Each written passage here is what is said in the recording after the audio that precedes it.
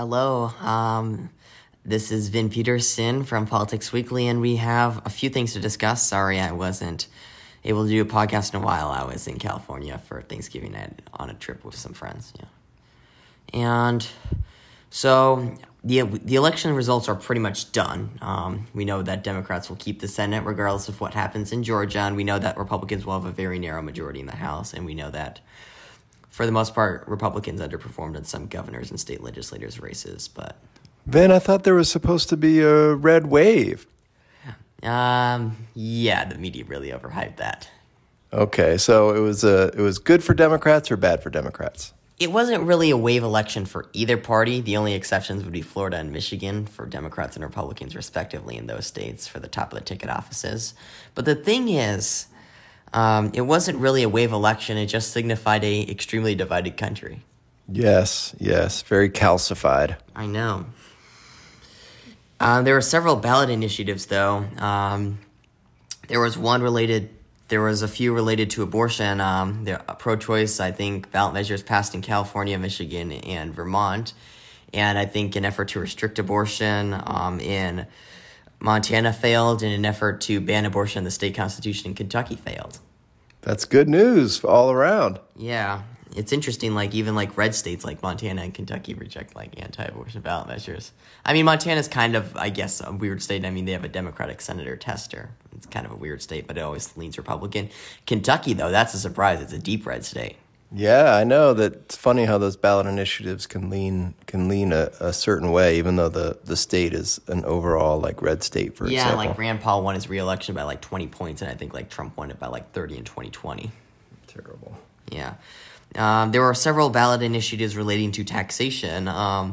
California, they rejected a tax increase that would have funded electric vehicle programs. Newsom was opposed to it, so they rejected it.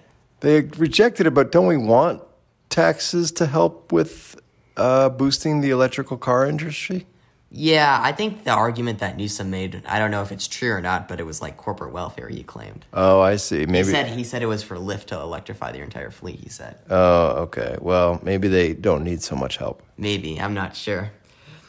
Also, I think Massachusetts, they have a flat state income tax, but they approved a ballot measure that would increase it at a progressive rate at a 5% rate, the current flat tax, but also adding an additional 9% bracket for incomes over $1 million. Oh, I see. Well, those people will be upset, but... They'll go to New Hampshire, perhaps, right? Perhaps. Why New Hampshire? What's special about New Hampshire? They have no income tax, one of only 9 states. But still, Massachusetts still has lower taxes than Minnesota. Oh, okay. All right, well then, they won't all be running to Minnesota. Yeah, they certainly won't. Or California or any other state like that. Mm-hmm. In Arizona, there were a ton of ballot initiatives. There were 10. Some of them were put up by the legislature, though. Okay. There was one about capping medical debt that passed easily. There was another relating to campaign finance disclosure that also passed easily. Those were the Citizens Initiatives one. There was one initiative from the legislature about allowing DACA recipients to receive in-state tuition. That one passed. That's good, right? Yep. One thing that did pass that was interesting was, I forgot that failed actually was a voter identification requirement. Arizona already has a voter identification requirement, but this would have made it more strict, meaning that instead of a non-photo ID, meaning you could use a utility bill or a bank statement as an alternative if you go to a polling place that current Arizona law allows, that would change it and say only state-issued photo ID. It would also require the driver's license number for a mail-in ballot to count. That failed. That's good. In my opinion, because, if people, forget to write their driver's license number, your ballot will not be counted. They'll be disappointed. Right, or if your handwriting isn't very good, they'd probably figure out a way to not count your vote. Yeah. Another thing is that I don't really have any problems with the current in-person voter identification requirement in Arizona. I don't, but if we pass that ballot proposition and it was only a photo ID, I would have problems with it because, I understand some requirements for identification, but as long as there's a broad amount of acceptable IDs, like a bank statement, for example, and not strictly just a photo ID because some lower income people can't afford to drive to the DMV. Right. Even if it's free, they can't afford to drive there, for example. Mm-hmm. Yeah, it should just be easy to vote, period. Mm-hmm. Meanwhile, in Georgia, of course, no candidate for the Senate race got 50% of the vote. Oh, that means a runoff. Yep, it occurs on December 6th, so residents in the Peach State had to spend their Thanksgiving watching political ads. Too bad. Well, they're used to it. It happened 2 years ago, right? Yes, it did. Yep, and Brian Kemp, he's campaigning for Herschel Walker. You know, during the general, he never mentioned him. He kind of stayed off and just, whenever he got questions from the media about him, he just kind of stayed off about it. Mm-hmm. This time, he's doing campaign ads for Herschel Walker. I see. I think the strategy is, Kemp did much better than Walker in the election. Mm-hmm. So I think the strategy would be to just get those voters back. I see. If Kemp says it's okay, then it's okay for Herschel Walker. Yeah, supposedly for that extra 6%, 7% of voters in Georgia. I saw a picture of Herschel Walker sitting between Lindsey Graham and Ted Cruz. And it turns out Herschel Walker has something in common with Ted Cruz, right? They live in Texas residency. Aha! Yeah, there's a scandal making the news about Herschel Walker. Another one, can you believe it? This one's unique is how they brought it up during the runoff and not during the general. I think that's kind of interesting. Mm-hmm. Is that it turns out that on his federal income taxes, he got a tax break for what's meant to be only for permanent residents in Texas. And that's a problem when you're running in Georgia. I mean, we saw how big of a problem that was for Amendment Oz, for example. Yeah, let's hope this is the straw that breaks the camel's back. I know, this is a bit of an interesting situation. I mean, he's a flawed candidate prior to that. I mean, he's gaffe prone, good air from China, remember that? Yeah, he doesn't make much sense. I know, and he's also been scandalous prior to that. Remember when he was lying about being a cop, for example? That's right. Well. I wonder how well the Kemp strategy will work. I think it would help a little bit because, it might put some voters at ease, particularly Republican suburban women who said, I'm fine with Kemp, but I'm not voting for Herschel Walker. Right. No, you're exactly right. This might give a permission for somebody to vote for Herschel Walker. Yeah, seems interesting. Meanwhile, let's talk about some counties. Maricopa County, they unanimously decided to approve what's called a canvass, which is when all the counties submit their election results to the Secretary of State's office to be certified. And when did they do that? They did that just today. Oh, okay. They had a public meeting, as they always do, but this time it got a little chaotic. Oh, yeah? Why? Because there are people who didn't want it to be certified, of course. Oh, yeah? Did they give any good reasons for why it shouldn't be certified?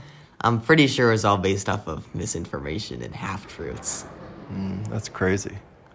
And I think Cochise County, which is a deep red Republican county right next to Pima County in rural Arizona, borders the U.S.-Mexico border. The thing is, they decided that they're not going to certify it. They voted 2-1 against certification.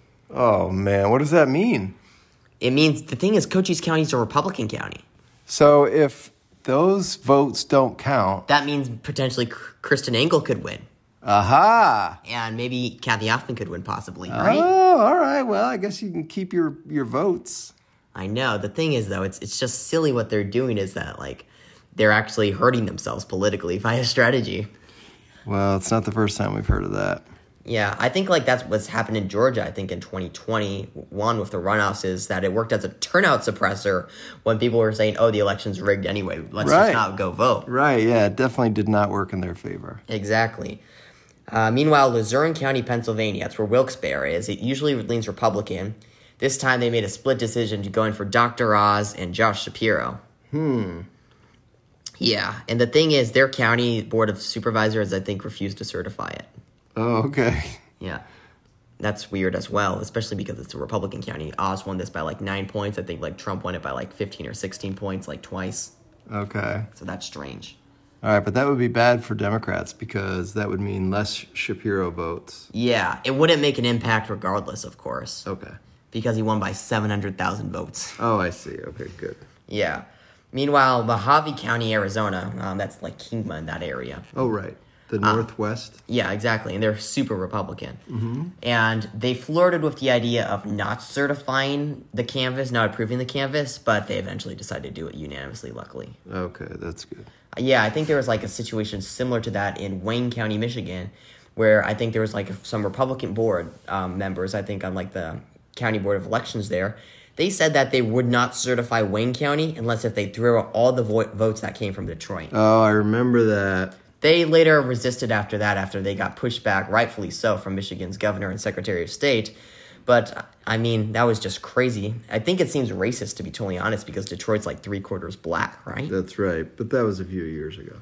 Yeah, but, like, I mean, I'm just saying, like, we've been through chaotic situations like that before. And it's worrying just, like, how stuff like this could happen. It is worrying and disingenuous and not on the level. It's not.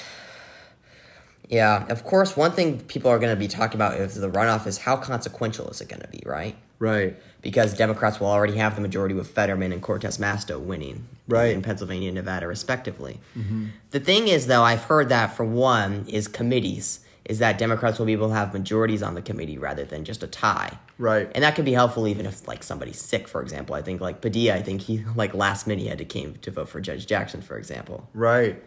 That's a good point. And also another thing is that in 2024, Democrats are going to face a very tough map for the Senate. Yeah, defending seats in Ohio and Montana. We need all the Democrats we can get. And West Virginia. Yep. Yes, that's right. So that's going to be... So, yeah, it's a bit of a help for them. Mm-hmm. So that would be interesting. And that's all I have to say. Any final thoughts for you? No, Ben, thanks for having me. It was good to talk about this stuff. All right, bye.